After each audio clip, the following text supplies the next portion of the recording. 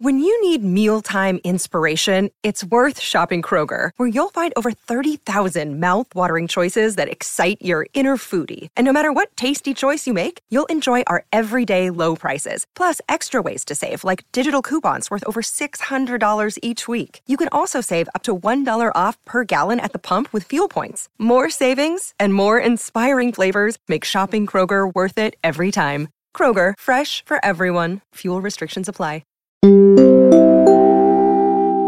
Welcome to KGXT, Gen X Talks podcast, live from Central California. Making plans with the boys. I'm gonna hit the town. Yeah, I'm gonna make some noise. I'll push past the pain and my wounded pride. I'm gonna live it up. Yeah, I'll stay out all night. But sure, I've had some better times, and I can't count all the tears I've cried. And maybe down my last time, yeah, but the blues took me just. We have a special guest in studio today, Marine Corps Staff Sergeant stationed at Camp Pendleton, and my son-in-law.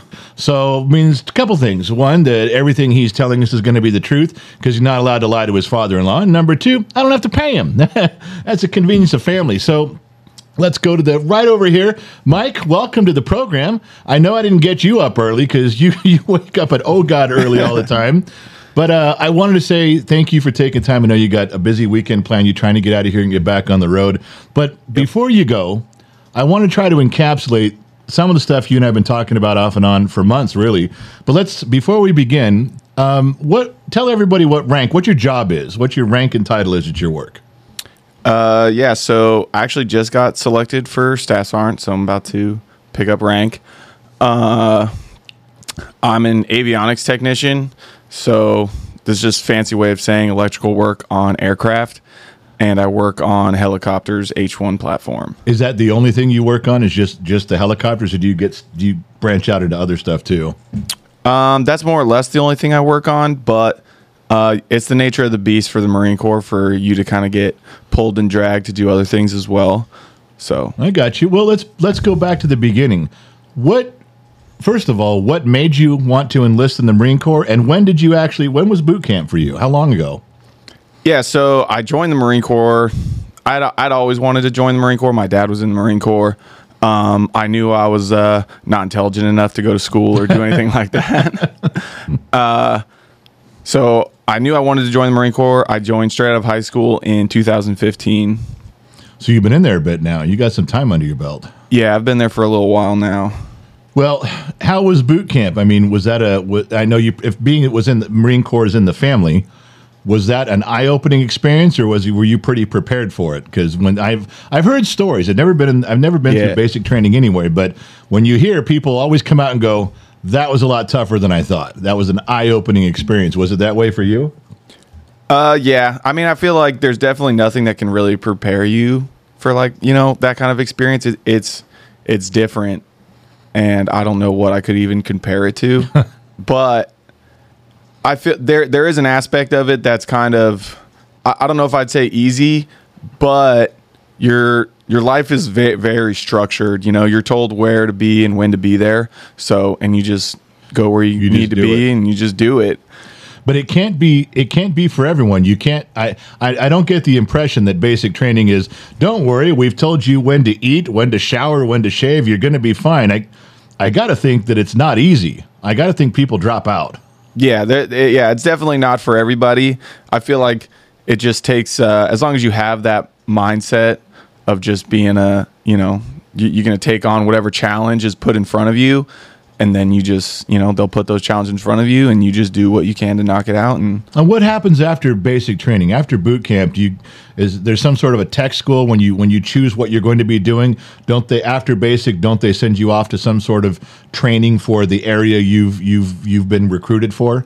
Yes. So for the Marine Corps and the Marine Corps only, after you go to boot camp, if your job is not to be like a basic infantryman, right, like you're not going to just go be, shoot people on the front line. Right. you first go to what's called MCT, which is Marine Corps Combat Training, and you get kind of basic combat training. And that's about a month long, and that's for everybody. Everybody does that. Because the Marine Corps, every Marine's a rifleman. So you go to that. It's about a month long, and then after that, you go to your like job specific tech school. Now, is it true? There's just 2 places you can do training in the United States from basic training. Is it Pendleton? Camp Pendleton's one. Is the other one back east? So there's one. It's actually in San Diego. It's right next to the San Diego airport. If you do that one, you do go to Camp Pendleton for a few weeks of your training, and then the other one is in Camp Lejeune. Camp Lejeune, or no? Is that no? Paris Island. Paris Island. All yep. Right. It's up in that area, but it's its own. But there's just 2 places. That's the only. Just the 2 places. Because the Army, I understand, has many places you can do your basic. They have a lot of bases you can do basic training. It isn't just like 1 or 2 places, because I've heard different names of camps that they went to. So, but I figured the Marine Corps was more focused on 2 places. Yeah. Where did you do your schooling after that? You left San Diego when you were done. Where'd you go for training, or was it all there? No. So the Marine Corps Combat Training, the MCT that you do, it's very similar. It's based. So if you went to the San Diego one, then you go to Camp Pendleton. And if you were in Paris Island, then that's where you go and do your MCT as well. All right. And then for me personally, because my job is so specific yeah. and I'm going to be working on helicopters. My schooling was in 2 different places. So first I went to Pensacola, Florida, and I was there for a few months. And there they kind of taught me like basic electronics, and then like basic. Like how like aircraft integrate electronics. Right. And then when I graduated that, I got to pick like what specific aircraft I would be actually working on. Mm-hmm. And then from there, I went to a school that was specific to that aircraft. Why did you pick helicopters? You could have picked a lot of stuff. There's a lot of choices out there, wasn't there? Well, so in my case, there wasn't. So it's just kind of like a give, like it just depends. So for me, there was 7 Marines in my class, and there was 6 orders for helicopters and 1 order for Harriers. Oh, yeah. So like you could go, yeah, and there could be a plethora of options. They could have like everything available to you, right, or they could have nothing available. Well, it's kind of a running joke I've heard for years, and I don't know if this is true of me. They always say that the Marine Corps' equipment is the Navy's hand-me-downs, is the Army's hand-me-down, is the Air Force's. When the Air Force gets a new helicopter, then they scrap the old ones, and that's the one you guys get. Now, that's always been the running joke my entire life, because I've had friends in all branches of the military. Is that a joke, or is that really true? You guys get the old stuff? It's true, kind of like in the idea of it, less like specifically. We just don't get as fancy of things that say the Air Force would get. The stuff we're getting isn't like, oh, it was used by the Air Force and now it's given to us. It's not like something from the 80s. Yeah, it's not like some old school thing. It's just, Well, that was always one of the running jokes that was, that you just hear when you bar talking going around. The other one is this. Now, I know you talked to me about, and we'll get to what you're doing later, where you're going with this. But there's in the Army there are specific jobs called non-deployable positions. Once you get a job, it's like you're not going anywhere. And I used to talk to some of my Marine Corps buddies about that before in the past, and they said, "Well, I'm working my way towards this." And I said, "Well, is that a non-deployable position?" And they said, "Well, technically, it is. They're in the Marine Corps. There is non-deployable positions. You're not going to go do something." But they always, every one of these soldiers came back and said, "Just so you know, that's an Army term. Okay, you are always a Marine, no matter what. If it comes down to it, they don't care what you're doing. They will put a gun in your hand and tell you go that way. There is no Marine job that is truly a non-deployable position, because you are a soldier, you are a Marine first, then your job." That's the way they described it. Would you characterize that as fairly accurate? Yeah, that's definitely accurate for the Marine Corps. It's like like even just going back to what I was saying, like after your basic boot camp, you still go everybody, regardless. You could be an admin Marine where your job is going to be data entry. Right. You're going to go to that combat training. See, and you're going to get and that was the basics. difference in the Army. I've known one of my sons was in the Army, and a stepson that was in the Army too. They were both working towards non-deployable positions at the time, but they were very clear. No, I don't have to go anywhere. There's enough soldiers in the Army that they can send infantry. I'm not going. My weapon is now a pen, and I sit at a desk. So I thought that was a very unique and distinct thing for the Marine Corps. And everyone said it with pride. They didn't say it begrudgingly. I never heard one soldier say, "Well, I have to go fight if I had." Every one of them proudly said, I'm always a soldier first. I will go fight. Now, my job over here is this, but I'm always a Marine first. I like that. I like that there was some pride, a little prestige that your branch was that way. I like that. Yep. So there you are. You get your tech school done after your basic training. You got your stuff. And where's your first assignment? Where do you first show up for work with your tool belt and say, okay, I'm here. Got my foot locker and my tools. Let's go. So the first place that I went, and it's actually been the only place I've been the whole time, was Camp Pendleton, California.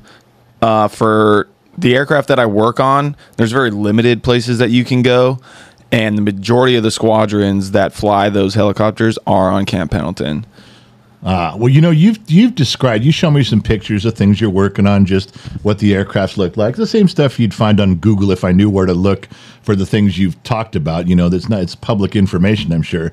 But I can't believe some of the high-tech stuff and dollar amount. Like even there was one part, and I'll mess this up, so you got to guide me here, but there was one part of the aircraft that had to do with some sort of laser or computer or radar thing. You said, you guys don't even touch it. You guys take it out, send it out to be fixed, and they send you back a piece, and the cost was enormous. But you also said, but it's the bitchinest shit in the world. Nobody's got this.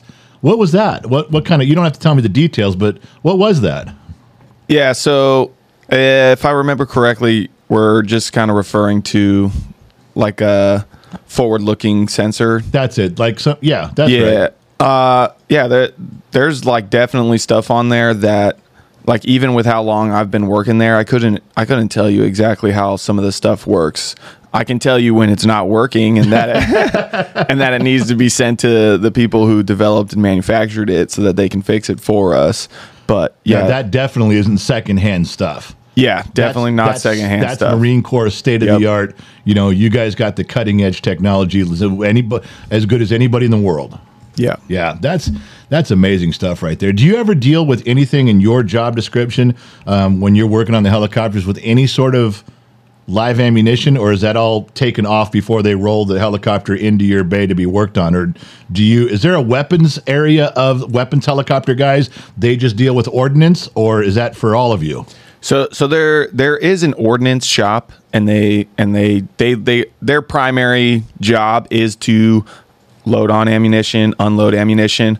On any military flight line, there's what's called a Kayla, and how it works is, like, our aircraft, they'll turn up, they'll get ready, they'll launch from the standard flight line where we work, where our hangars are. Right. They fly over to the Kayla.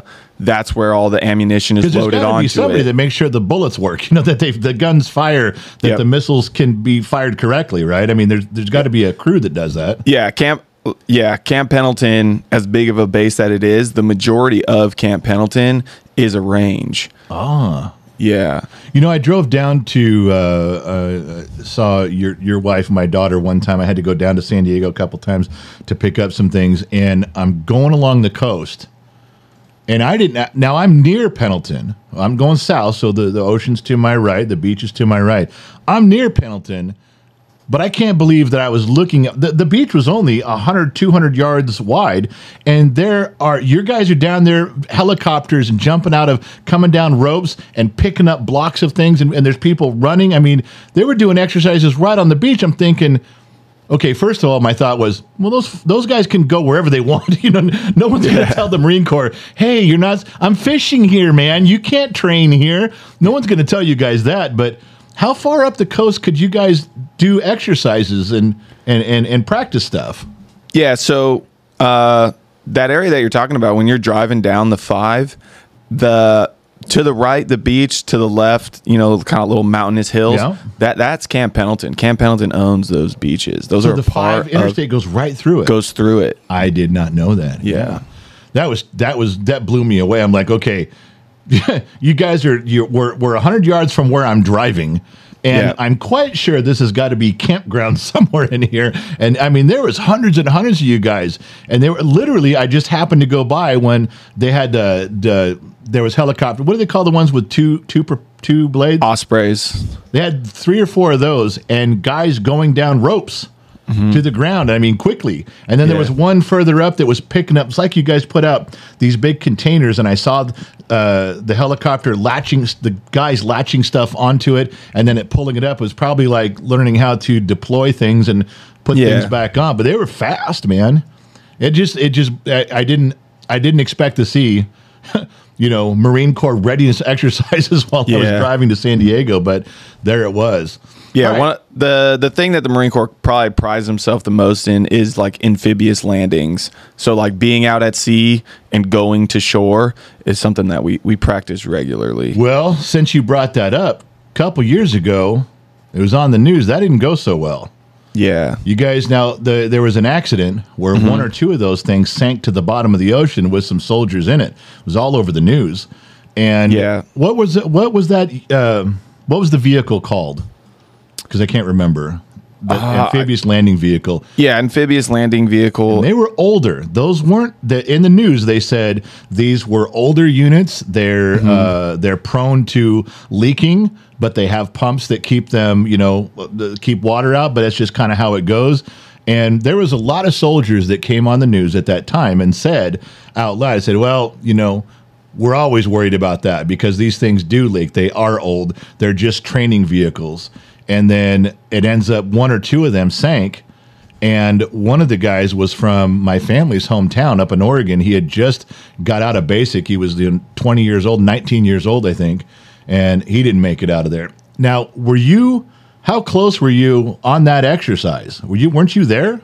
Yeah, so I was actually on the boat that they had launched from and that they were coming back to.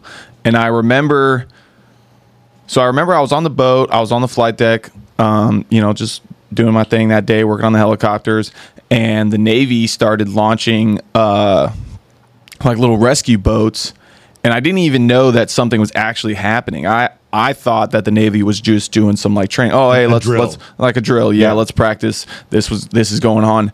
And then you could kind of see out in the distance like one of those things a little bit more submerged than it usually would be. And then you kind of started to realize like, oh, dang, like there's something, a problem. There's a problem. Something's happening. And they got out there and they got to everybody they could, and they brought them on deck, and there was Navy corpsmen running around all over the place doing everything they could. But once those things go down, you don't have. I mean, you can only hold your breath for so long. And even though the Navy's the best in the world at rescue, you can't get somebody down there quick enough. There was a big backlash for a few weeks on that. I remember arguing with people personally. They're like, "Oh, the Navy and the Marine Corps, and we got to shut this down, and we got to stop." And I'm like, "Okay, they're soldiers. They're training. Accidents are going to happen. Could it happen to my son? Absolutely can happen. I don't blame them. There wasn't, now you get into neglect and I wasn't talking about that. I don't know how those vehicles were maintained. I don't know whose job it was. I don't know it was a lack of judgment on maintenance, or if it was just an accident. I wasn't talking about that. All I was talking about was the fact that accidents happen. You can die on deployment. You can die in a training accident. That kind of goes along when you raise your hand and sign the paper. That you don't train in safety either. You train dangerously at some things you guys do. So I need you to know out loud that even though it was a tragedy and my heart was breaking for how that went down, I don't think you don't ever stop training. You can't quit. You can't quit the policies that are there. Could you tighten up some things? Yeah, maybe, but that can happen anywhere and all over the world. There can always be improvement. But it was a tragedy. I couldn't. But that was the thing too, is that all of a sudden, I'm calling my daughter to find out if you were there because it was right where you were.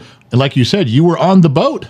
Yeah. And I'm calling her and she's crying, going, they've blacked out everything. I can't get a hold of my husband. They're not telling us anything. none of us in the family knew if you were on one of those crafts. We didn't know if you were in the water. We had no idea. And for hours and hours and hours, did they black you guys out? No phones, no email, no nothing. Is there a way the boats can do that? So they didn't from what I know, they didn't put anything that blocked any of our signal going in or out. I mean, obviously when you're out kind of in the ocean, there ain't cell phone towers out there. Service is limited, but they do tell you, hey, don't start, posting on social media, blah, blah, blah. And the biggest reason why is because that's the last way a family wants to find out that something's happened to their child, is about reading a post, and they don't want to cause, panic and stuff like that, because it never makes anything better. And all the stories on social media, if 20 soldiers posted 20 different stories, they're all going to be wrong. They're all going to be different. They're not going to be a complete picture of what's going on anyway. Yeah. So, I mean, mostly just out of respect for the families of, the people who were, actually involved. Most people aren't going to say anything. Super hard on your wife, my daughter. Yeah. It was super hard on all of us as family, because we were calling every half hour. We were watching every channel of news, trying to get a glimpse. Cameras were showing people and soldiers doing stuff. We were relegated to hoping to see you on camera on accident. Like, wait, I think that was Mike. I think he's okay. I saw him walk by right there. That's what it felt like on our end. Just so you know, it's just the not knowing. It's tough. But so from the training on the coast to the accidents that happened, and it just I'm glad you didn't go down with the ship, so to speak. That would have been bad. What is it? Speaking of that, what's the toughest training you've ever done after you got out of basic training, after you got through with your classes? Maybe the toughest isn't really the word I'm asking for. What did you feel this is dangerous? I really got to keep my head focused. Was there any live ammunition training or something you went through that was kind of like you realized this is serious, even training? I mean, there wasn't never anything that I felt like maybe my life was at risk or anything like that. Specifically, there is some, you do live ammunition training. There's stuff towards the end where you're crawling around and they're firing live ammunition. Well, that's what we see in the head. movies. Yeah. We see them crawling under. You see you guys crawling under the barbed wire with tracers going 6 inches over your head. That seems pretty dangerous to me. Yeah. And in reality, in the real life scenario, it's not. They're well above, even if you were to have something happen where you stood up, they're still firing well above your head, where that's not the case. Well, Hollywood paints a different picture. Yeah, Hollywood always paints a different picture. Oh, well, the training's just got to be incredibly hard. Yeah. Let's go on now. So you do this helicopter stuff, you're getting better at it, you're getting promoted, you're going through the ranks, you're really doing your job very well. So you know the helicopter's inside and out. I don't know if you can talk about this or not, because you weren't there. You were giving me some speculation, but there was some of the types or similar helicopters that you work on that supposedly we left in Afghanistan when we had that pullout. Yeah, you were like, "Don't worry." You couldn't speak for everybody. You couldn't speak for all the equipment over there, but you assured me they're not going to use these helicopters. And I said, "Why?" And you said something about a bolt that would break, that the helicopter wouldn't spin or something. And I was like, "And can they fix that?" And you're like, "No, they're not. There's nothing they can do to fix that. That's strictly us."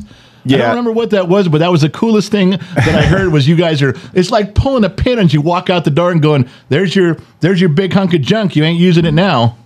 What was that? Yeah, so I can't, obviously, like you were saying, I can't speak specifically to those helicopters, but I know there's definitely stuff with ours that if we wanted to make the helicopter inoperable, we could by removing minimal things. There's an extreme possibility that soldiers over there could have made that equipment. That they couldn't use it. Yeah, that's great. Sure. I love knowing that. It's just can you imagine some guys rolling in and going, "Look, we got these 10 big, Seahawks or whatever they are. We're going to use these and we're going to make war." And then they can't fire them up, or they can't fly them up in the air or something. I mean, what a bunch of how disappointing that. Yeah, it was funny. So I was on a boat once, and we were out next to Somalia. And we just kind of started having a conversation amongst ourselves, and we're like, obviously it would never happen.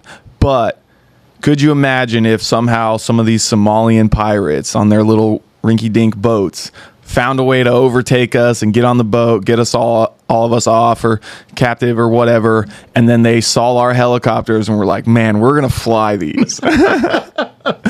Now, like when we're on a boat, we have to like fold the blades, right? Yeah. They get like folded up and put away. And it's, it's quite a movement. It's quite an action. It's like has to be coordinated. There's like you're like to be a supervisor of that. You have to go to special training. You got to go to special training for the blades. To fold the blades, you like go through like you have to do like a syllabus, and there's someone who knows how to do it, who teaches you, and then to do it, there has to be one of those people qualified to do that present. Do they fold back in a perfect line, or do they actually get removed? So for specifically the one that I work on, there's like you pull pins, like half pins, and the blades, they stay on, but like one pin will be out, and there's two pins that hold it in. So you remove one, and then the blade can pivot on the other. I got you. And you got one that goes forward, one that goes backwards. I mean, and even with people who have been trained on this helicopter, how to work in and around it, and like one dude who's like a supervisor who's been trained specifically for folding the blades. Yeah, you can still run into issues and things can go sideways. So that's with trained people that know. And what that's they're with doing. Trained people. So I couldn't even imagine someone who had no idea anything. Like, hey, let's try to fly. There was Somali pirates trying to drill holes in it and line stuff up. And then also when the stuff happened in Afghanistan. There was like a joke going around too that it was like right after we left, the #1 trending search on Google was how to fly Black Hawk helicopter. And then 10 minutes later, the #1 trending search was how to fix Black Hawk helicopter. Oh my God, that is the funniest thing I've ever heard in my life. So we pull out of Afghanistan, then Google reports the #1 search is how to fly military helicopters. Then 10 days later, how to fix them. Yeah. Because I mean, even with us, even with our like trained pilots, whenever we have flights, whenever they're getting ready to go fly, do any kind of training, whatever the case may be, we are always tasked with, we have to have maintainers out there standing next to the helicopter ready to go for the pilots to call them in and be like, hey, I'm having this issue, this is going on. Right. And honestly, more often than not, we get called in to fix, little things here and there that come up, or even just to tell the pilot like, hey, that's not that big of a deal. You can fly with that. We'll fix it. We'll just, Matt, put in a work order when you get back, and we'll get it figured out. It's amazing before I go on to talking about Afghanistan, even if there wasn't a general order given to soldiers to saying disable this, change that, take this, even if that wasn't even a command, I just got this gut feeling that American soldiers on their way out the door, knowing they're leaving some of this gear behind, I gotta believe that there's some soldiers that would have just fucked with it just because they could. Like, you know what? I'm pulling this circuit out. I'm putting it in my backpack and I'm taking it home. You guys aren't getting this. I just got to imagine that even if it wasn't in order, there was enough American soldiers that did their own sort of sabotage because it was the right thing to do. That's in my brain as I make stuff up. That's the way I feel about it. So I don't know if I'm right or not. I wasn't there. So, but I'd always hoped that would be the case. Yeah, I'm sure it was. And I'm sure that I'm 100% certain they were given directions to remove, because 100% they removed, obviously, any kind of communications gear that was on it, right? Radios, anything that could have compromised us. Yeah. And there's definitely, I work with manufacturers, people. So Bell is the company that makes the helicopters that I work on. And I work with manufacturers, engineers of that helicopter all the time. So I'm sure people higher up were like, hey, what can we do to, render these useless? Yeah. And the manufacturers, engineers were like, hey, just pull this and this. You're good. Cross these two wires. When they fire it up, it'll melt it. Yeah. So you're specializing in these certain type of helicopters, specializing for the Marine Corps. Does anybody else, any of the branches of the armed service, use the helicopters that you work on? Is that something in the Navy also? No, we're actually the Marine Corps is the only one that has the specific one that I work on, but they are used in other places outside of the DoD.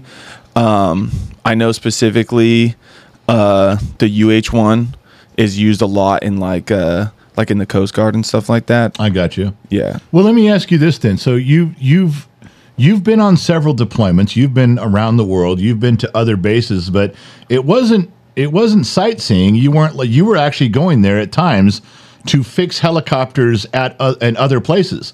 And I mean, I'm sure it was Marine Corps stuff, but if there's a Marine Corps base, let's say in Okinawa, and they're struggling with something, they take your whole crew out there and you spend 6 weeks working on their helicopters. Has that ever happened? Have you had to go abroad, to go around the world to help get other parts of your fleet up to spec just because of manpower or something? No, not me personally, but they do have stuff in place where if there's like people struggling, they'll actually send like civilian contractors out there to help with any issues you're having. So what was the last? How many deployments have you been on? 3 this last? Three. Yep. And tell me about the first one. Where'd you go, and what was the purpose of the deployment? Just to see if you could handle living on an aircraft carrier for a little while. I mean, what did you do? So the first deployment I went on, I didn't actually go on a boat. We just went over to Japan. It was more so. It was less of a deployment, like an actual deployment, and more of like a training cycle. Okay. Just kind of to like keep the squadron, I guess, like knowledgeable in like what you need to do, like when you deploy. It's more and like But what is that? I don't even understand what that means. Why couldn't they? If you know how to work on a helicopter in Pendleton, you know how to work on one in Japan. Why send you there? What are you training for there? It's more so about like the movement of it. Like, hey, let's pick everything. Can we pick everything up and move it somewhere else and continue operating? Oh, all right. Okay. That's all right. I get what you're saying. That's like a supply chain type of thing. Can we? Yeah, can we it's have more a of like forward logistical operating center and still function? Yep. Okay. It's like a logistical kind of thing. Because another thing too that, like, because the helicopters I work on were going to Afghanistan. We were on a deployment cycle out there. That ended very shortly after I joined. And the thing that you have to consider when you're thinking about the Marine Corps and stuff like that is the majority of people get in, do a 4-year contract, and get out. So if you're on a cycle of deployments, those people are going to most likely go on one deployment and be gone. Right. You know what I mean? So if we weren't doing this like deployment training stuff, there would be almost nobody at our squadron, especially in like lower level positions, which are doing the groundwork, Sure. Yeah.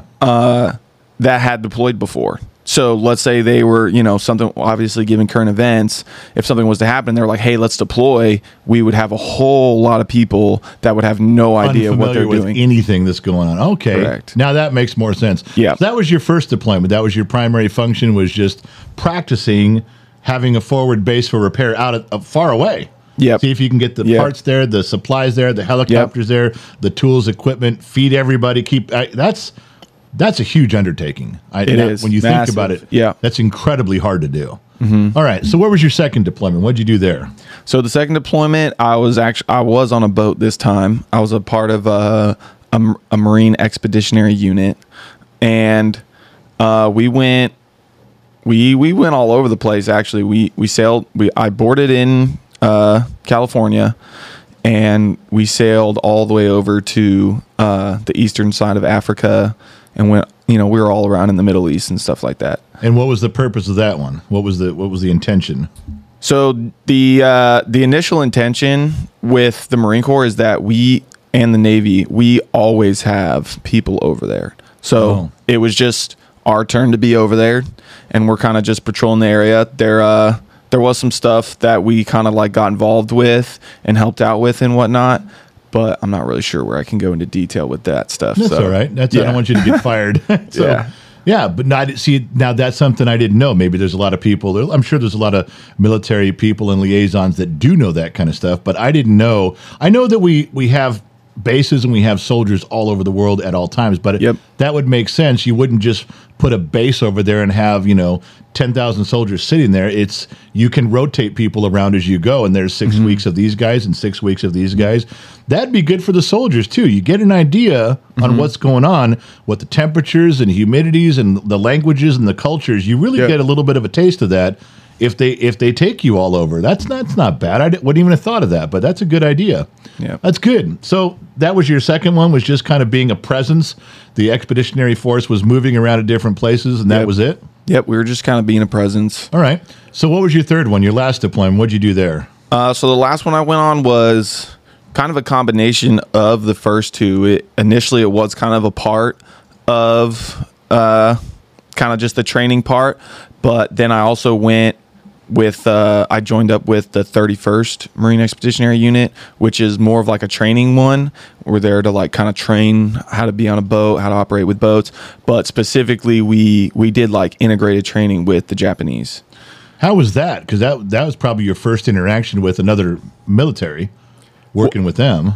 So that was my first real interaction, like working with like the Japanese military. I had worked with a few other countries and their militaries prior to that. That was the first with Japan, and like working with them, it was really cool because there was definitely, that was the first time I worked with any other force where there was like a language barrier.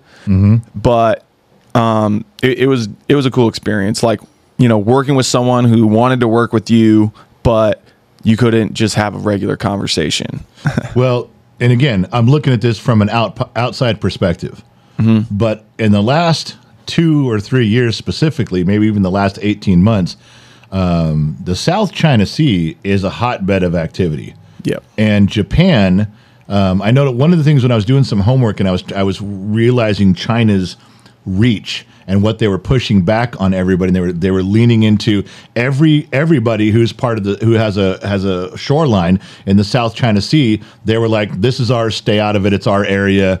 And Vietnam's like, no, it's not. The Philippines, no, it's not. Taiwan, no, it's not. Everybody was saying, you can't just claim this. And then I found out that they, instead of just caving in, they all ran to Japan and said, we need to sign something where we're all sticking together on this. And they did. A couple years back, they all said, okay, well, we're sticking together on this. We're all claiming this is international waters. It's all for all. And now China's not dealing with one individual person, one individual country. Now they're dealing with 13 because they're all working together. I got to think that Japan is in hurry up mode for catching up their military, catching up their navy, because they're always talking. It's always in the news that Japan has just allocated more money for more ships, more planes. Taiwan, more ships. Everyone's allocating more money because they're worried about a conflict with China. Did you get that sense of urgency with Japan? Are they, they kind of dedicated into hurry up and let's get up to speed here? Oh yeah, 100%. Like working with them versus a lot of the other people that I've worked with, I definitely got like everything that, even when we weren't even like specifically training with them, they were very eager to kind of be like, hey, what are you guys doing? What's going on here? You got to imagine they're so close to China. They're like, anything you can teach us, let us know, give us, help us, dude.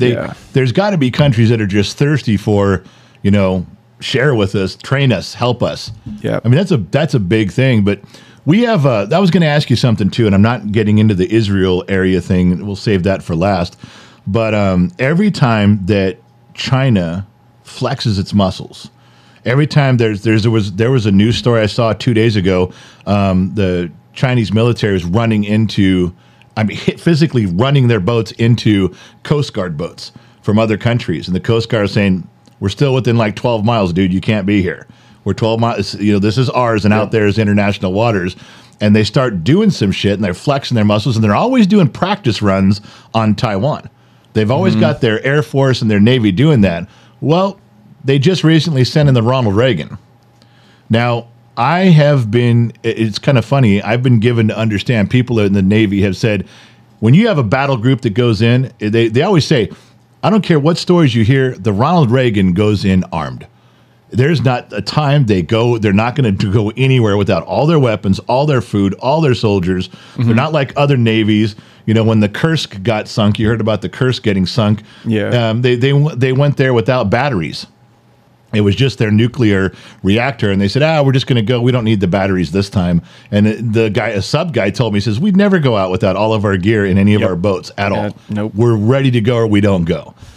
And then I was told that, I just recently was very specifically told, when an aircraft carrier battle group goes to a theater, the ships that go along with it are tailored for that. It's not like the Reagan goes out every time with 2 destroyers and 2 fuel ships and 2 food ships and 1 sub and 3, Arleigh Burkes. It's different by the mission. So I didn't realize that. I thought there was just a set group. When the Reagan leaves, these 12 ships leave or whatever. But it's not like that. It's like they have ships going for what they might encounter. Mm-hmm. So they take the USS Reagan, and they ship it out over there. That seems to be a huge deterrent, because everyone that I've talked to, all the little incidents that China, not Japan, yep, a deterrent for China, that every time all these incidents and things where China's flexing its muscles and doing things, it all stops in the area where the Reagan is.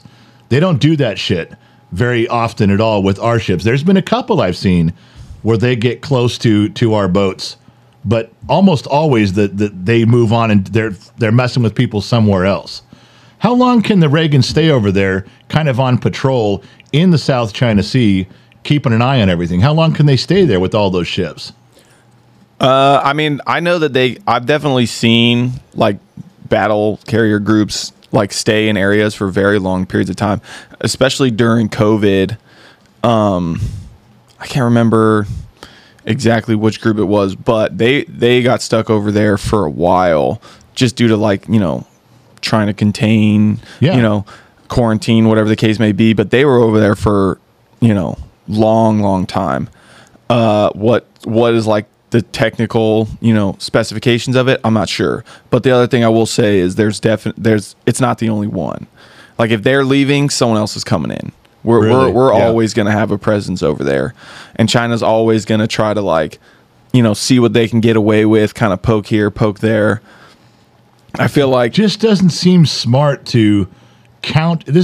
I know this is a dumb civilian way to look at it. Yeah. But it's almost like China is counting on the restraint of a pilot, the restraint of a skipper, because at any moment someone could snap, and whatever we're doing over there, our ship would wipe out their ship. Our plane would wipe out their plane. And it's like, God, they're just, like you say, they're poking, but they're really counting on the restraint of us. That's kind of like what they're testing, I would say, is they're kind of curious to see what they can get away with and how much we would get involved or how much we would retaliate. Because America is definitely always under the microscope. Everyone's always kind of looking at us. We're expected to, hold the standard. Everyone's like, I wish we weren't. I wish we just knock shit down and go, you're bad people doing a bad thing, and if you don't stop, we're going to stop you. We're not going to lose sleep over it. We're going to move on protecting people that need to be protected. We're going to protect the innocent. And if you do this, we're not going to show restraint. We're going to smack you, and then we're going to go on with life. I wish we had that, because then people like China wouldn't be poking at us.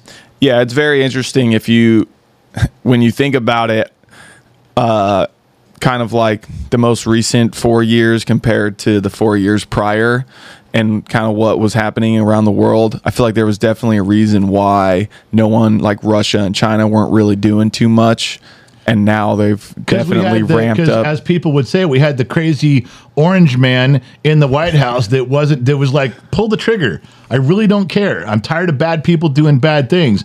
I think that was a big part of it. And with every administration that I've ever lived under, you always have a different feel of what they're going to do. You did with Reagan, you did with Clinton, you did with Bush, you did with Obama. You just get it. Whether you voted for them or not doesn't matter. You get a sense of what they're going to do. And if you sense they're going to do something, then the countries have a tendency to pull back a little bit. Not that they don't create problems, they do, but there's a vibe, man. There's a vibe in the White House. Yep. So now we move on to where you are currently. You're still serving in Pendleton, And I know you're moving towards what they were a non-deployable position. I know it's not instructor. You're going to be a recruiter? A recruiter. All right. Correct. So you're moving away from boots on the ground, although you're not there yet. Yep, not there yet. You very easily could be deployed tomorrow if they said so. You're not behind a desk anywhere. You could go. Sure. Over there, if you've heard recently, there's a problem going on in Israel. Yeah. You might have noticed that on the news. And the basic, I'm not going to rehash everything that's on the news. Those guys probably know more than I do anyway. I get some information, but most of it's what's already covered. But you basically have Israel surrounding Gaza, the Gaza Strip, and they're going to go wipe out Hamas. And they're not intending on leveling the whole Gaza Strip. They're not intending on hurting any Palestinians. They're just going to get rid of Hamas. We also have Hezbollah to the north that is, like you say, poking holes. They're just messing with stuff. And they're kind of the varsity team of this. Hamas is nothing compared to Hezbollah. Yeah. And Hezbollah is the varsity team. Iran trains and backs them both. So you got, for the first time in my life, I've never heard of, and it maybe probably happened, but I didn't hear about it. There's two battle groups in the Med. There's the Ford and its strike group and the Eisenhower. And I was told there's smaller aircraft carriers you guys have. You know, they're not the big Nimitz class, but there's other small carriers with smaller detachments of groups. There's several of them spaced out over Cyprus and in the Persian Gulf and in the Red Sea. It's not like those are the only two assets we have there. Yeah, I mean, and a lot of that just kind of goes back to what I like. If that second deployment that I went on, if that was happening right now, I'd be there. They'd move you in that direction. We would have been in the area already. They would have been like, hey, we're going to go kind of position a little up closer and just kind of be a presence, and I think it's like super important. And that's part of the thing that I feel like a lot of people don't really understand, and why it's super important, especially for America, to show strength, to like flex its muscles per se, because it prevents, being strong prevents things from happening. Like, if people think that, hey, if I do this, America's going to come in and wipe me off the face of the earth, they're probably just not going to do that thing. Yeah. Strength is a deterrent. It is. It absolutely is. And I'm glad we're over there. Now, I'm a little worried. Some of you hear analysts all the time, retired generals. You got all these people. You got active people and inactive people. They've all got their scenarios. The one guy that I talked to, and I'm not allowed to bring up anything about him, but I will tell you, he works, his job, his company, liaisons all the drones to the military. When the military says, we get these drones to go do this thing and do this stuff, then he says, okay. And then on the civilian side, he goes, look, I know the military says this, but this is what they really want. He liaisons that and makes it work. But he just went completely dark with this. He goes, I can't even come on your show and talk about Coca-Cola. I can't talk about McDonald's. If they hear my voice, I'm in trouble. I got to he's dark. Sure. But what he did tell me before he had to go dark was one of the things to worry about was that, and I got this from another person too, that is going to be on the program in a week or so, putting these two things together. So I'll tell you is that two things come to mind, that there's two basic points, and I've talked about this openly in the live streams before, but one is, if Israel occupies Gaza, if they go into the Gaza Strip, clear everybody out, restore the food, restore the water, kind of have order, my thing as a dumb civilian is stay there. Occupy it. Just tell the whole world, say, we're not going to go through this again. We're not going to go through it one more time. You're not going to build your army. You're not going to attack us. We're just taking over Gaza. Tough shit. Run your government, elect your officials, but we're not leaving. We're not going to do that again. Why is that important? Because Israel occupying Gaza, in the view of the world, the UN, is the same as Russia occupying Ukraine. We can't say it's okay for Israel to do it, but it's not okay for Russia. Russia, you need to get out. And this couple people have told me that are pretty high up now have said, if that situation stands and when the UN says, has to publicly say, all right, you've been there for 3 months, you got to get out, you can't stay there. And if Israel were to stay there, you would have Russia China, and other countries, North Korea, going, well, we're just going to enforce what the UN wants. We're just doing the UN's bidding. We're helping out the United Nations. We're going to go in there and we're going to get rid of Israel. We're going to kick them. We're going to do it. You can't stop us. We have the UN on our side. We're UN backed. That's what they just said. They said they condemned Israel, told Israel to get out. Yeah. It is a free license to go in there and do that. You could start trouble right then, and that would put the Western allies at odds with the UN and China and Russia. Not that Russia's a huge factor, but you get the idea that all of a sudden that puts you in, wait a minute, what's good for the goose is good for the gander. You can't do that. That's one aspect that could be coming, that they could be waiting on. It's like, okay, all we need is approval. Now we're not doing something illegal. Now we're just supporting the UN. That's one. The other one that really didn't come to my attention until someone talked to me about it about a week ago was all of the chess pieces being moved around the board to try to de-escalate this, to try to bring this back down, to lower the temperature, draw the lines, and see who's doing what, all hinges on Saudi Arabia. All of it. They said that's the thing to look for. You're going to start hearing more about that in weeks to come, because right now they're staying out of it. But eventually they're going to have to pick a side. Yep. And Saudi Arabia has been moving completely westernized in the last 10 years. They love that shit. Yeah, a lot of people say, like, not necessarily like them specifically, but a big reason why this attack happened when it did was because Israel was at the table with Saudi Arabia. Very close. Trying to do peace. They were so trying to close, make a peace treaty. working on a peace agreement for so long. Yeah. And they were almost there, and Iran's like, we're not having none of that. Yeah. Now, I don't know that it from what I'm hearing from people, it didn't ruin it, but it definitely put it on pause. Yep, it's definitely paused. But if everyone who's aligning with the Emirates over there, the Emirates Empire or Association, and Saudi Arabia is the key, you're dragging other people with you with their vote, how they decide. If they're like, we're not going along with this, and Israel's got to change, that puts them against the West. If they decide, if the Crown Prince and everybody falls in line behind him, if they decide, Saudi Arabia says, we're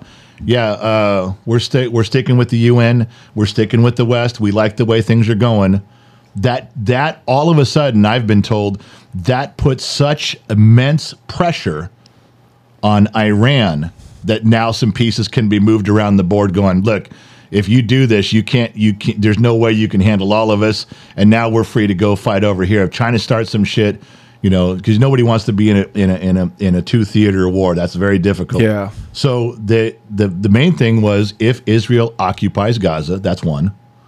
Where does that leave the UN? You can't play favorites. And the other one is Saudi Arabia. When they finally commit to a decision and a direction, that sets the tone for everything. It'll either bring stuff down quickly, temperatures come down, de-escalation comes down, the fingers off the trigger. But if they go against Israel, if they go against the West, that ramps things up. So everyone is doing their jobs right now, I've been told, waiting to see which way they're going to go. And right now they're staying out of it. They're saying, hey, they're doing the typical what everybody does. We don't like seeing innocent people die. They shouldn't have attacked them. It's going to be tough. Make sure you don't. You just generically staying out of it. So what is Saudi Arabia's, other than financially, they got tons of cash and they have control over oil.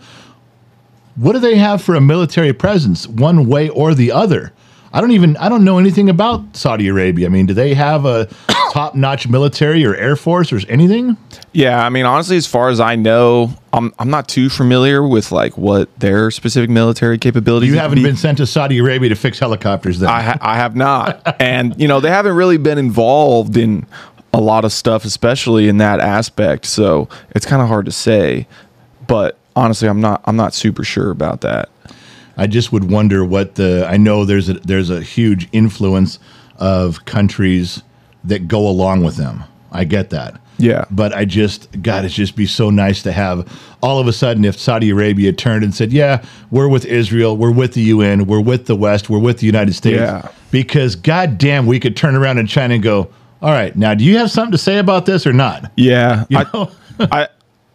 In my personal opinion, I feel like the likelihood of that is probably very low. You know, everybody wants to do, especially in that area, in that Which is region, low, that they're going to side with us? that they'll openly like side with us and be like, hey, we're going to go with the West. It's Really? just like, I think that would oust them a lot from their neighboring countries. Yeah, but they've gone, like you said, they were just about to sign peace with Israel. Yeah. That's the biggest no-no ever. You can't do that. And they're about to do it. And everything in their society, they're bringing in rock concerts now. They're changing to hotels and making everything green over there, building massive cities, embracing capitalism, and they're thriving on it. They love every bit of it. Yeah. Why would they give that up? They've been a decade of going one direction and to throw it away now, when they were just a breath away from signing something with Israel. I'm going to differ with you on that one. You think it's low that they're going to side with the West? I'm thinking I've been listening to the Crown Prince speak for months now. And other than some shady stuff he's doing, I get it, kills reporters. We saw, I'm not saying they're a democracy, but I'm just saying that I've listened to the guy talk, and the evidence is what they've been doing. Yeah. They're completely transforming their nations. Completely. I like that. I think they're going to side with the progress they've made. That would be my guess. But I'm a dumb mechanic in the middle of the desert. What do I know? All right. So let's go back to, if you were to be deployed in the Mediterranean or the Middle East, would where they deploy you, because I'm assuming there's different places there's a base here or a base there or an aircraft carrier here that they could deploy your unit to. If they sent you guys over there, by where they sent you, would that give you a sense of what's going on? Like, that's kind of weird. If they put us here, A, B, and C must be happening. If they put us over there, D, E, and F. If they sent you guys to a specific place with your tactical helicopters, does that give you, and I'm not going to ask you for battle plans, of course, but would that give you a sense of what's going on by where they send you? Yeah, probably more than likely, just because the specific aircraft that I work on doesn't have a very long range. You know what I mean? So I wouldn't be like, it wouldn't be really an option for me specifically to be we would not be far from the action, from what their assignment is, what their mission is. So if they're putting us like on the northern side of Israel, okay, cool. Lebanon and Hezbollah. Those dudes poked and prodded a little bit too much, and now they got to deal with you guys. Yeah. But how many bases? Do you know how many bases there are in Israel that your guys could be deployed to, or would they just make a base? Honestly, we would probably just make a base. Really, just clear out some stuff and go, we're landing here. Yeah, we'd probably just make like a fob. Yeah, that's incredible. You guys can do that. Just set up headquarters and everything, and now you got a base of operations right there. Yeah, but that's the thing you and I kind of talked about before. Is like, if you get deployed and they put you on an aircraft carrier, it's like, all right, we're still floating around seeing where we're going. But if they put you on the ground someplace, like you said, you kind of know what they're thinking by where you are. Well, I'm hoping you don't get deployed. I'm hoping this whole thing calms down. But like we talked about, you're always a Marine first. And if they say, get your boots and your helmet and your weapon, let's go, you go.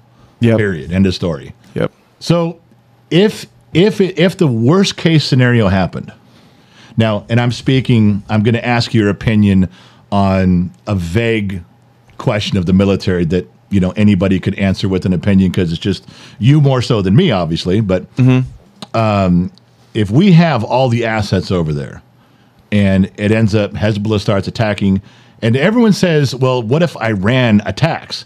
And I first thought, well, how would they attack? Are they just they're going to roll in with tanks, or is it just going to be missiles? No one's really clear. Everyone throws that out there on the news. Well, you got to be careful if Iran gets involved and they attack. With what? What are you talking about? I mean, we defeated the Iraqi military, and they supposedly had way more of an army than Iran. So I don't get what you're saying. You know, what are you attacking with? But whatever it is, if they decided to attack and Hezbollah attacks, first of all, I'm pretty confident the United States and its allies could handle Iran and Hezbollah and Hamas, and it would, I mean, it would be terrible and it would be bloody, but there would be a confident victory there. Like, there's no chance they have it winning unless they started throwing nuclear weapons around. Yeah, I think that right there is kind of the fear, is that because, 100%, like Iran, I mean, even Israel by itself could very likely, they would be spread thin, but they could very likely handle Hamas and Hezbollah at the same time. It's more of just like, I think we're just kind of there, not necessarily that they couldn't handle Hezbollah, and because they can handle, in my opinion, obviously this is just my opinion. Right. I think they could handle Hamas like with just basic ground forces. Right. But their air force is top notch. Top notch. Yeah. So I think, they could do like an air force in the north, just kind of annihilate Hezbollah there. Yeah, I think they could bring it to rubble. They could raise the whole city to the ground if they needed to. I think the U.S. just kind of wants to prevent that from happening because of the implications that it brings with Iran. Sure. And again, it's us and Israel versus Iran, Hezbollah, Hamas.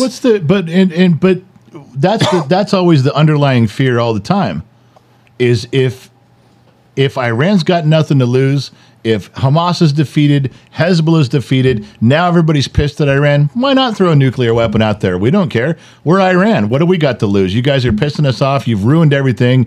You've beat all of our ground forces. Why not throw a nuclear? Even if you're not gonna bomb Israel, couldn't they launch a couple of nukes out into the Mediterranean where our battle groups are and get close? I mean, when you use a nuclear weapon, you don't got to have pinpoint accuracy, do you? I mean, you're going to cause damage. I mean, that's always the fear, is why wouldn't they just, all right, who cares? Who cares anymore? Let's just launch some nukes and let's get it on. We're losing anyway. Yeah. That's the thing that as just a common civilian citizen, I'm worried about. Yeah. I'm worried about that factor. And I think that's like that's definitely the biggest fear for sure, is that if Iran does want to get involved and the U.S. does what it needs to against them, that's going to be really their only option. Why can't we just walk over there, knock on their door and go, if you fire one nuke, we're going to turn your country into a fucking parking lot. Just so you know, you won't ever know if you won or lost. You're never going to know if your missile even hit anybody, because before it does, we're going to glass your whole country. So if you want your whole country to be a parking lot, go ahead. Otherwise, I'm going to leave now, and you guys need to practice some common sense and restraint. I don't know why, since we talked about America's presence being a deterrent, it's only good if you use it. Yeah. Just like in the Cold War, it's like there was always the threat of complete annihilation between Russia and the United States. No one wanted to pull the trigger because the other one had already said, if you send one, we're sending 1,000. And Russia did the same thing. Russia was like, you shoot one at us, we're going to send 1,000 your way. The whole mutual annihilation was what kept the Cold War in check quite often. Yep. It's only this having a big stick is only good if they know you're going to use it.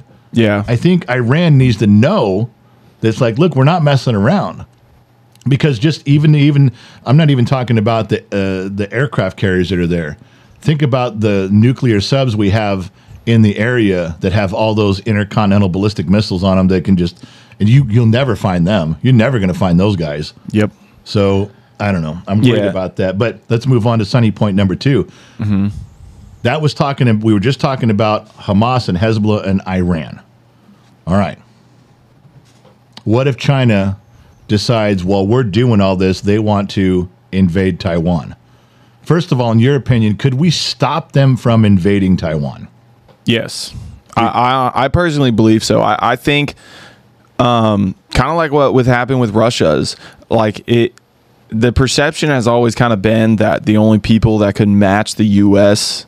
in the military was Russia and China. Right. And now Russia's over here having issues with little old Ukraine. Sure, they've got some, backup from us, a little But bit it of was funding. nothing like But we all yeah, thought. it was not the way we thought it was going to go. And there's an argument to be made on both sides, but I personally believe that China is in the same boat. I think that their military is a smokescreen. I think they put things out there and they say certain things, and like, what are the numbers that they put out? Honestly, if whether you believe those or not, I honestly don't. Well, here's two things. One is, they're building aircraft carriers. Sure. And they're okay. I don't like their carriers. I don't like those ramp carriers at all. Yeah. When you study that the planes can't be as big, they can't carry as much off those. You can't bring as much armament as you can off of our Nimitz class. Not even close. Not even night and day. The ramp actually it changes the dynamics of everything and limits your sorties you can fly in all sorts of ways. So I think their aircraft carriers themselves are inferior. Yeah. But and I get into arguments with people like, oh, you don't understand. China's been training and they got thousands and thousands of men and they're ready to go and they got 2 aircraft carriers and they're building 2 more. It's like, does it not ever sink into anybody that the Navy has been in actual wars with aircraft carriers, that we've actually we train by what we know is a combat situation? That one of the things that was so interesting when I studied the Battle of Midway, when it was kind of a turning point, as they say in the war, was that one of the things that caused the Japanese to lose their carriers was their crew of fire control people were not nearly as good as ours. When we got bombed on the Yorktown, and the planes bomb the Yorktown, see it on fire, and it gets engulfed in flames. They go back and say, we sunk one. They send another airplane squadron out. They say, oh, look, there's another aircraft carrier just sitting there floating, no smoke, no damage, no nothing.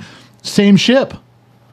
But our crew could save those ships. We were trained. We knew what to do. We knew how to do fire suppression. We knew how to get organized. They'd been doing it, learning the same with the Japanese. The Japanese couldn't put out their fires.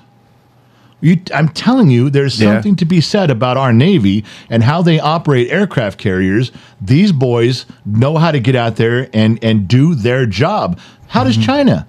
They've never been in a combat situation with their aircraft carriers. They've never been in real life situations. They can read a manual. Someone could steal the manual off of one of our aircraft carriers and go, well, we got to have this many men to do this and this many people to do that. But it's different when you're actually out there doing it. Yeah. And our Navy's been doing it for 70 years. I don't see how anybody can compare a Chinese Navy with new ships, commanders that have they don't have any history on their side of going and doing these things, to what we've got in our United States Navy. Yeah, I 100% agree. I don't think they could stand to us at all. I mean, and there's definitely something to be said about the generational knowledge that's like within our Navy. I mean, even with for my job in the helicopters, sure, we have manuals and stuff that tell us how to fix things and do this and do that.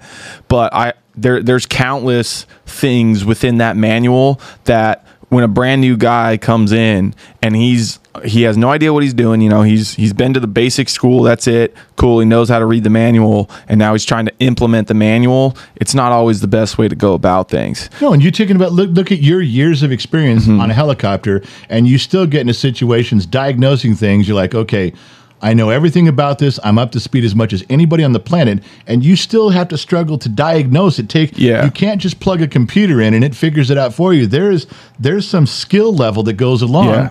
How are they going to do that stuff with their aircraft that they're stealing blueprints and building these airplanes?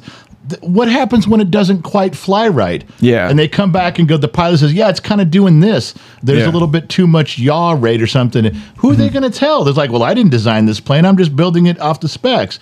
There's no depth there. I don't understand how come no one pays attention to that factor when it comes to China just being stolen or given all these blueprints. Like, oh, and automatically you get 100 years experience too? Yeah. Come on, real. man. Yeah, there's definitely a lot of experience that goes into that. And I'm like, even for me, I'm getting ready to leave. I'm trying to pass along as much of that as possible, just like the guys before me, did to me. So there's a lot of like stuff there that, and then even with that stuff, like I was saying earlier, there's there's still times where like I have phone numbers and we got little business cards of engineers, people who work for the manufacturer, and I can call them up and we can get people out there and working on like, stuff that comes up that I'm like, man, I'm not really understanding why what's happening is happening.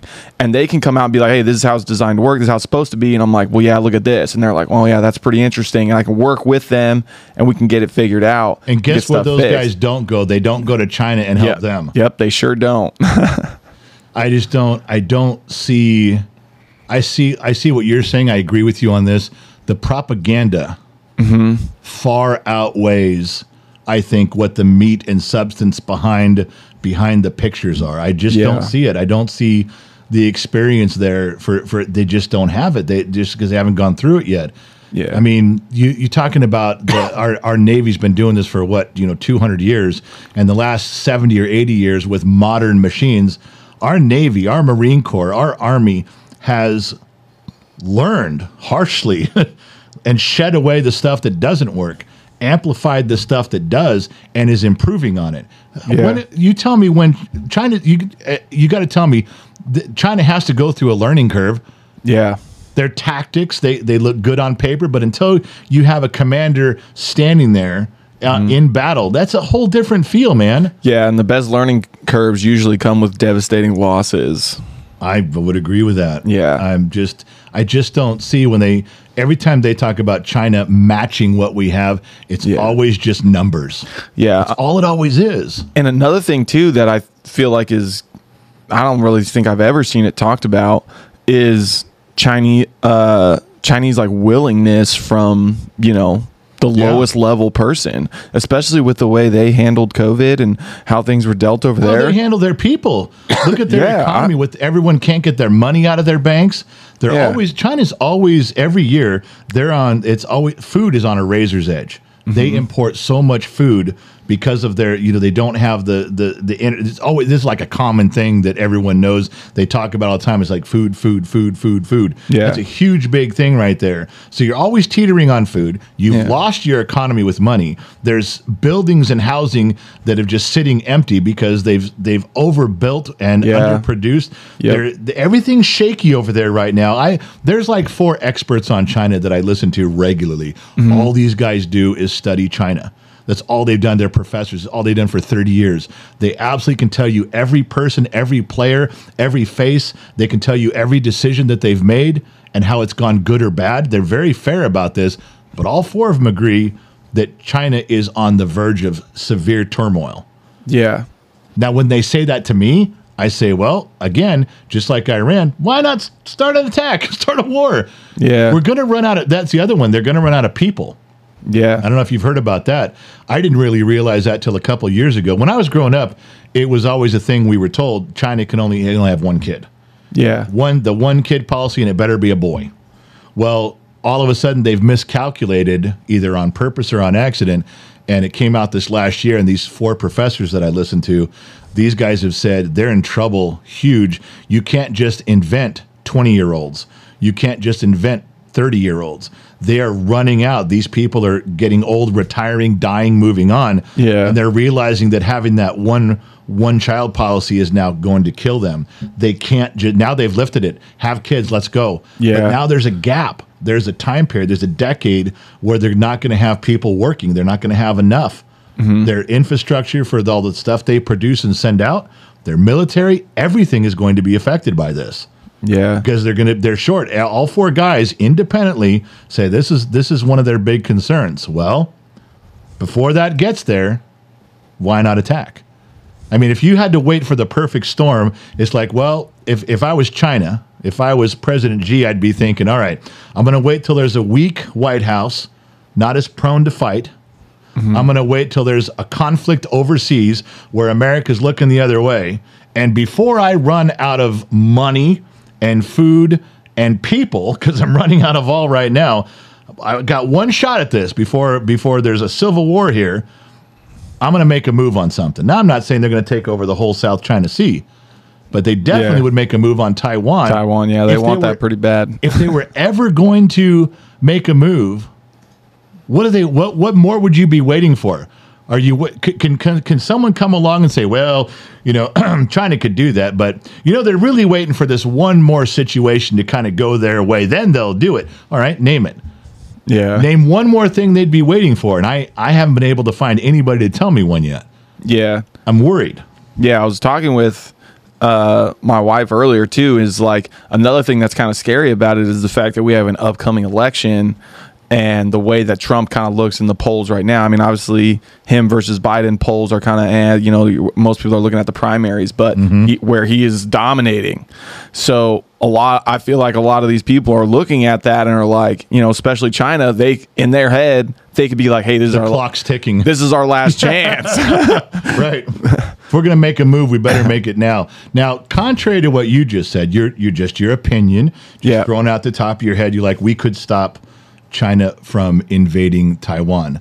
A couple of guys that I talked to said we're not in a position to do that. We don't have ground forces over there. If they decided to just race across and invade Taiwan, not much could stop them. And we could go, we'd have to go root them out of there. They've been very frank with me, saying, just so you know, if China really wanted to just, put 600,000 men race across there in boats and airplanes, they'd take over Taiwan. All right, we go get them out. But it's going to be a fight to get him out. But that would be the way. There's really not, they said at this moment, we don't have a mechanism in place. I mean, if we lined up, 2 divisions of Marines on the beach, we could stop them. Yeah. But they said, just realize if they want to, it'd be a mop-up effort to go root them out of there. I'd rather be with you and that we wouldn't let them in. But I don't know that they're confident we have assets in place as they're swarming across to Taiwan. Do we have assets to intercept them and stop them? We do. One, I can tell you with 100% certainty, we have assets in that area all the time. If there's enough to stop them, I feel better already. That feels great. and I think there's something to be said, too, about Taiwan themselves. They have a military. It's not like they're just over there like, man, I sure hope America comes and saves us. I don't picture them riding bicycles around. Yeah. And you got to think like, what does their military train for? Their military trains for one thing and one thing only, and that's China invading. Yeah. So I'm sure that they've, would we be there the instant the invasion started? No.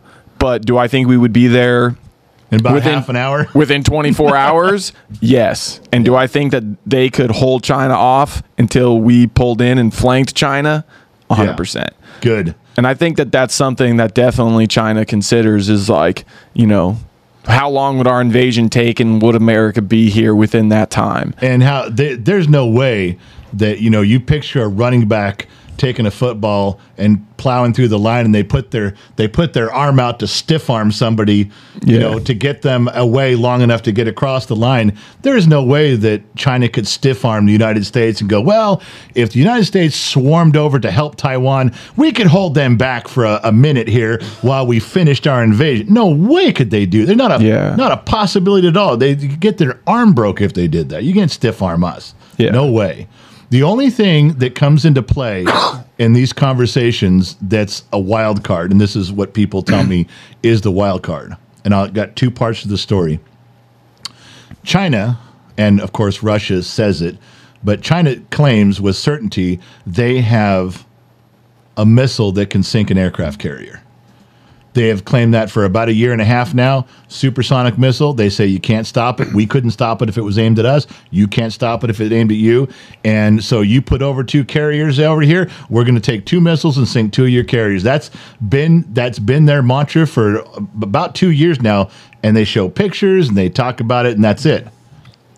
The only thing that makes me feel okay about what they said, like they might be lying, is I saw an interview one time where there was a naval rear admiral, and it was brought up to him he was taking questions, and they said, hey, China has this weapon. Do you think it exists? And he says, I don't know, maybe they got one. He goes, well, aren't you worried about it sinking the carriers if they actually built this? He goes, nope, not even a little bit. That's all he said. He didn't elaborate on if there was a space laser that would shoot it down. He didn't talk about, throwing up lead to hit this thing before he didn't elaborate at all. He just said, nah, I don't know if there is one or not. Maybe they got one. So what? I'm like, well, you're not worried about hitting? No, not even a little bit. He acknowledged maybe they have one. Not going to hit us. I have no idea what he's talking about. Don't even care. As long as he's that confident, then that takes that chess move off the table. It's off the board. That's been their big threat was, the mighty aircraft carrier. You guys rely on your aircraft carriers way too much. Well, tell you what, we're going to take those out. And then this guy comes out there and goes, no, you're not. That was huge for me as a person, as an American citizen. Now, I don't know. That's probably not your area, but is there ever a worry when if you were on an aircraft carrier over in the South China Sea, would you be worried about a supersonic missile coming from China to sink the boat you're on? Honestly, no. Like when you first started bringing it up, the first thought I had when you were like, oh yeah, they got this missile and they swear it can sink carriers. The first thought I had was, well, yeah, you got to hit it first. And good luck with that. Well, now that you say that, there was another documentary where a naval expert said, you don't understand the logistics in the handing off of information between planes and boats and satellites that keep a missile on track. Yeah. He said, you don't get it. It isn't just point and shoot. And there's not a camera on the end of this missile that looks at what it wants to go hit and it drives itself there. They actually had, I forgot about this. They had pictures of how satellites and ships and planes relay information to keep a long-range missile where it's going. Yep. That's pretty complicated. I mean, if we took out 2 satellites of theirs, that's done. You're through. You're not doing anything. You're just blindly shooting out in the ocean then. I had forgotten about that. Thanks for reminding me. That's a good point. Good luck hitting it. Yeah. Well, yeah, especially something going that fast. You can't use an Atari joystick and steer that thing. Well, I don't know, man. I appreciate all of your insight. I appreciate you taking time. I know we ran a little bit long, but no, it's fine. What a great interview. You've answered everything, given me a ton of new information and respect for the Marine Corps, stuff I didn't know. And I like that. When you're in any industry, I don't care if you're in the food industry, you know the scuttlebutt of what's true and what's not about the food industry. If you're in the automotive industry, you know the scuttlebutt. You know what's going on, even though the news and people talk, but you're like in the industry, so you know. You're in the Marines. You're in the military. When you give me an answer with a certain degree of confidence, that makes me feel better because you get a vibe. You may not know the specific battle plan of the United States with Israel, but you're like, doesn't matter. When these guys get their shit together, I know the result. We win. I like that attitude. I like the feeling that way. I like that I know there's things that are unpredictable and some things can come up and nothing ever goes exactly as planned. But the idea that you're not super worried about every little thing makes me feel better. Yeah. And you're just in the know. There's stuff that the rest of us don't. Other soldiers may know it too, isn't it? It's not like you're the only person who knows, but I bet if I sat down 200 other Marines like you and did the same interview, I'd come away feeling the same way. And I like that feeling. Well, Mike, thanks a lot for doing this interview. Thanks for taking time. I know you got to get on with your day. Ladies and gentlemen, thank you for sticking around, whether you're watching the video portion of this or just listening as you're driving around. I hope you got some good information out of this. It's not often we get somebody who's got some real boots on the ground, hands-on experience, who's been around the world. Remember, the whole thing with Gen X Talks is we look at things with nuts and bolts. We don't get lost and confused with all the focus groups and the charts and the graphs and all the politics of it. Just keep it simple. Keep it just at street level. Look out your front door. Tell them what's going on. Well, you're talking to a guy. You're listening to a guy who came in the studio and just says, all right, well, when I lace up my boots and I look out across the base, you want to know? I'll tell you what's going on. You can't get much more basic than that. And as you notice, we didn't get too deep into everything. You just get the sense and the vibe. I hope it made you guys feel good too. All right, I got to go. I got to get out of here. There's many more things to do. Remember 2 things. Wherever you go, there you are. And I'll catch you guys on the flip side.